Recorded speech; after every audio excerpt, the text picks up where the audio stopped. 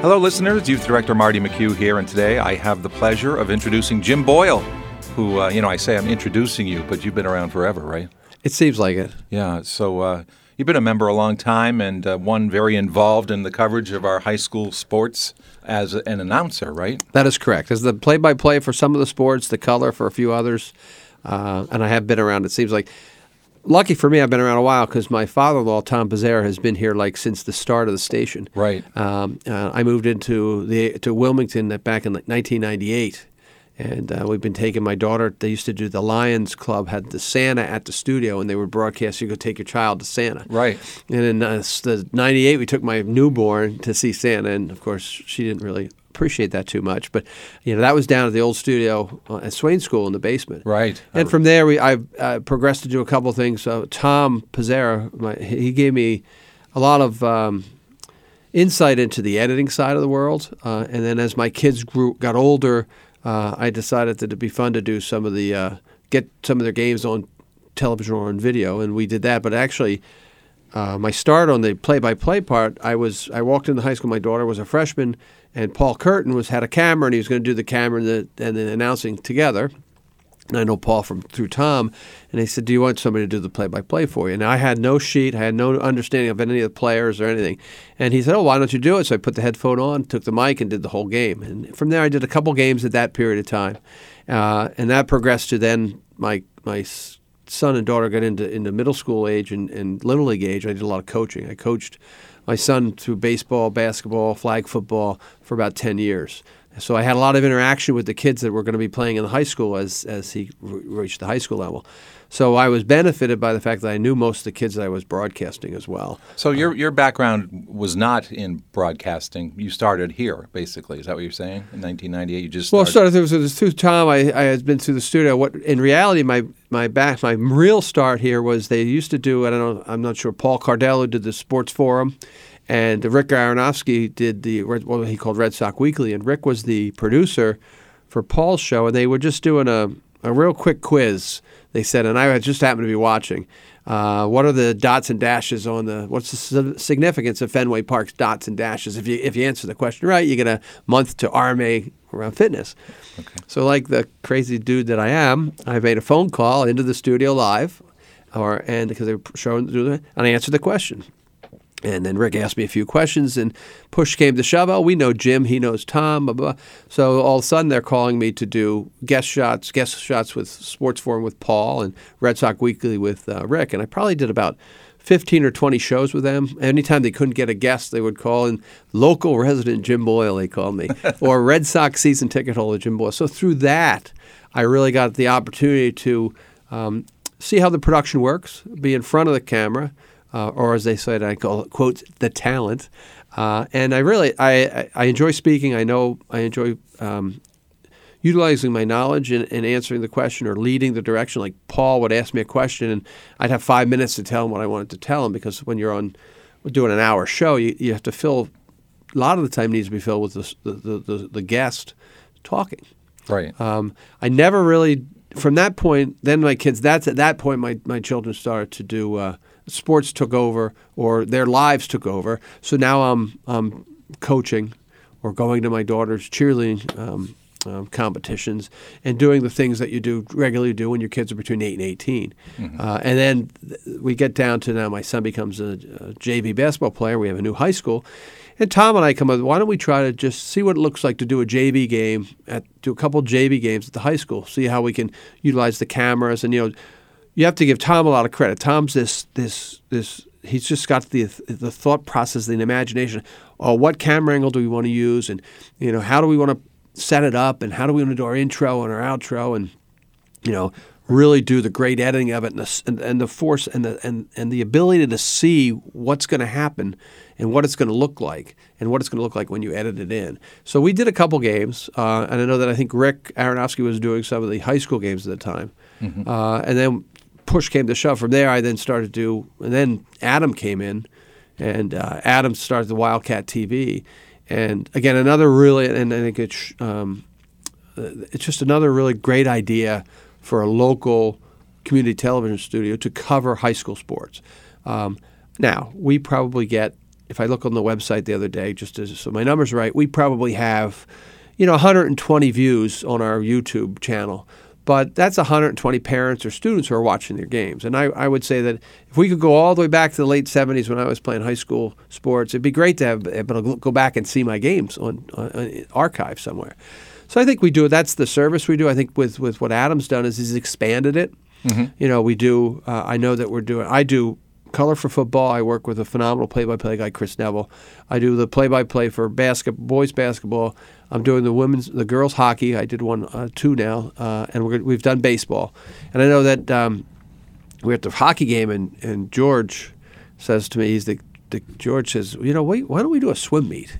Well, we should maybe think about doing it. I said, fine. And I swam in high school. So I said to Adam, if you want to go do a swim meet, let's go cover, because it's a new sport in town. So that's where my involvement came in. I do have editing, an understanding of the editing side. I've done stuff for my kids throughout the years, whether it's personal videos of throughout their years, or we did Flat Stanley always used to visit the early childhood school up at Wildwood. So for that, we did a Flat Stanley visit, or it was actually Flat Jack or Flat Amanda or Flat Stanley visits Wilmington.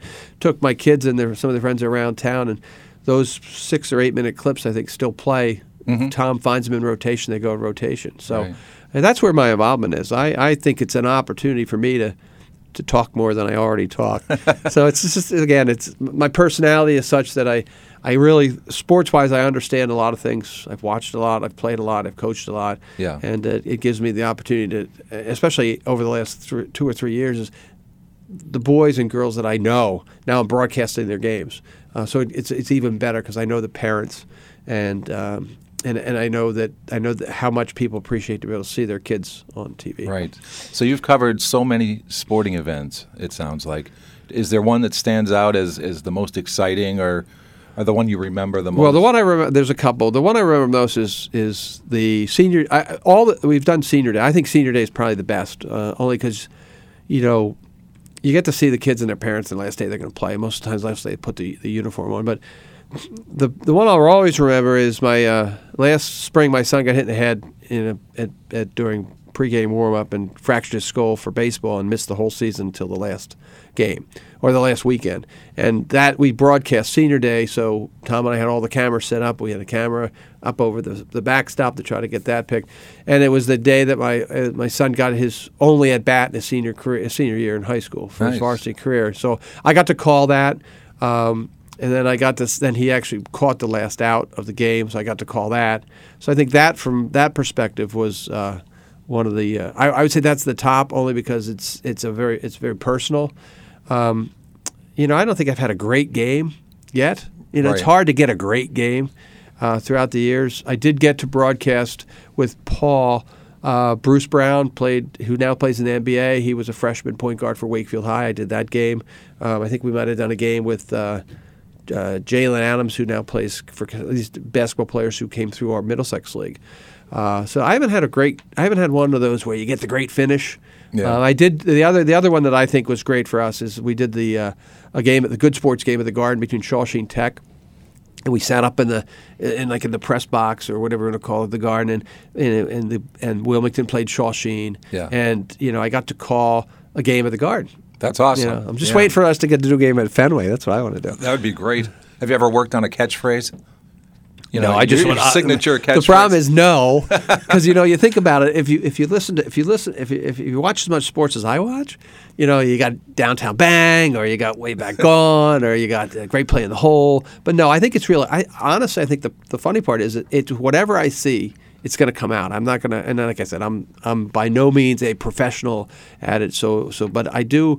The excitement can run up and down. I mean, you get a point where like I know last year I didn't do this game. I think Jay Barrett had the hockey game where Bobby Lord scored a goal with 2 seconds left to win one of the playoff games. That to me would have been a phenomenal experience, and I think you call it as it is. I do remember there's a goal scored Saturday. I'm not sure which girl scored it, but she took it top shelf over the goalie's shoulder, and you see it, and the excitement of the boom that comes out like right. that. I don't think you can rehearse a catchphrase; it would just come out. It has to. Yeah.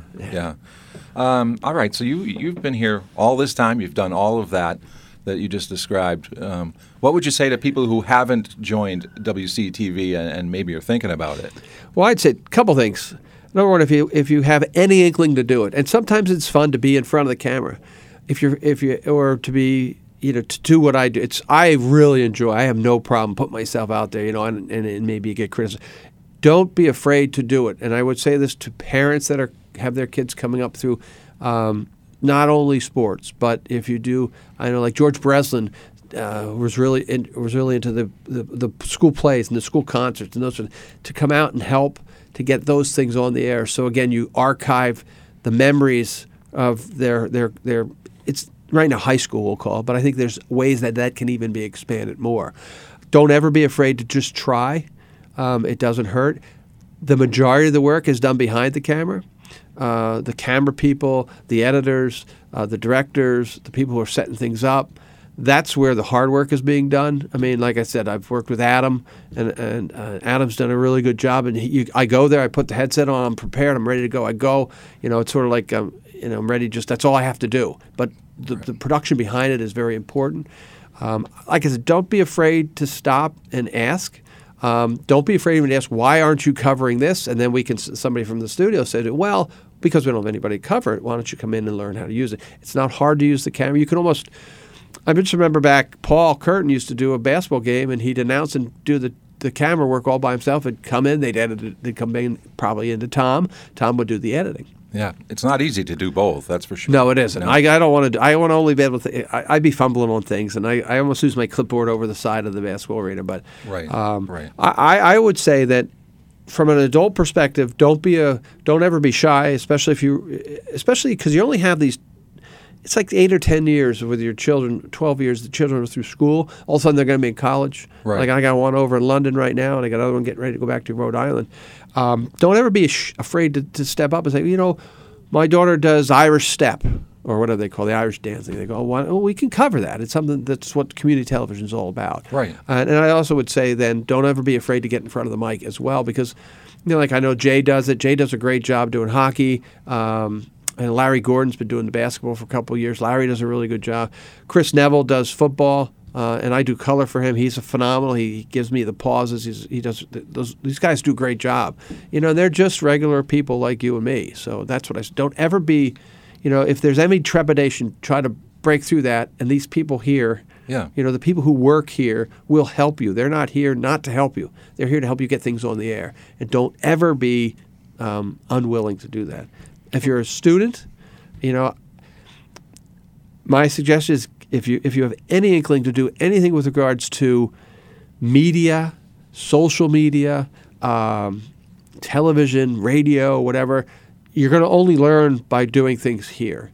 And right. I do know you guys offer, Marty, you offer scholarships, or not scholarships, internships, and opportunities abound. Right. Right. And it's hard if you're going to do play-by-play and you run up a guy like me who's this guy who's been doing it, and I'm really confident with it. But, we should also, as adults, be willing to help students to achieve their goals. Right. And I think we talked before the show, and you mentioned, the one thing I've learned is preparation on my end. There's a lot of writing involved. I think that if you're a student and you like to write, there's opportunities. You don't have to produce a show, but you can write a show. Right. You can get out and do whatever, be in front and behind. So I would say if you have any inkling, do anything just to get exposure. And to be honest with you, to get exposure to the people that are here. To get exposure to what Adam's doing on the level he does it. To get exposure to what Tom Sarah's doing with editing. He'll take you under his wing. He'll show you. Mm-hmm. And you'll have to listen to all his stories, but, you'll still get an opportunity to learn, who knew? I just find out my interviewer here, Marty, he's got this extensive background in television and radio, and you're going to learn from these people, especially if you're students. And it's hard because it's a community television station. If we put a game on live, you might get 10 people watching it because they flick through the channel, they see you. Yeah. But it's still media. It's still like here's a podcast. It's still, Sean is into social media and getting things out. I know what's going on. I see a tweet out from here our games are going to be on here if you're following it on Twitter mm-hmm. or on YouTube or Instagram. So just don't be afraid. It's not hard. It's not easy. It's not hard, though. You just be yourself and come out and do it. Good advice, Jim. And I just want to thank you for coming in today. It's been a lot of fun. No problem. As you probably know, if you do the games I do, there's never any unwillingness to speak and talk. I just want to tell two quick stories to get people to understand what happens is, and this is just recently, I was in the supermarket no more than a week and a half ago, and I ran into a guy who I've known since before I met my wife. We knew through work outside of Wilmington, and he now lives in Wilmington. And he says, I got to tell you, Jim, we're flipping through the channels, and the hockey game, girls' hockey game, women's hockey game comes on. He said it was a women's basketball game because it was before, and I had stepped in to do fourth quarter color with one of the high school students. And he says, and his wife goes, "Why are we watching this?" He says, "Don't you hear? That's Jim Boyle doing the color in the game." So I get that. And the other one I get is I do know we did some live football games. And one of the parents came up to me and said, "It was great that you did it live because my mother now is home. And instead of coming out in the cold and the rain or the cold, my mother is home watching you guys, get to watch you guys live." Right. So I think those are the things that there is, even though we're only getting a couple of hits or you only think you're going to be watched by 5 or 6 people. I'm telling you, when people are clicking through their TV and they see a game on, they stop. They stop. Oh, do I know who's going on? And that's the thing that there's another community benefit that we provide. So again, I hate to keep speaking, but that's all right.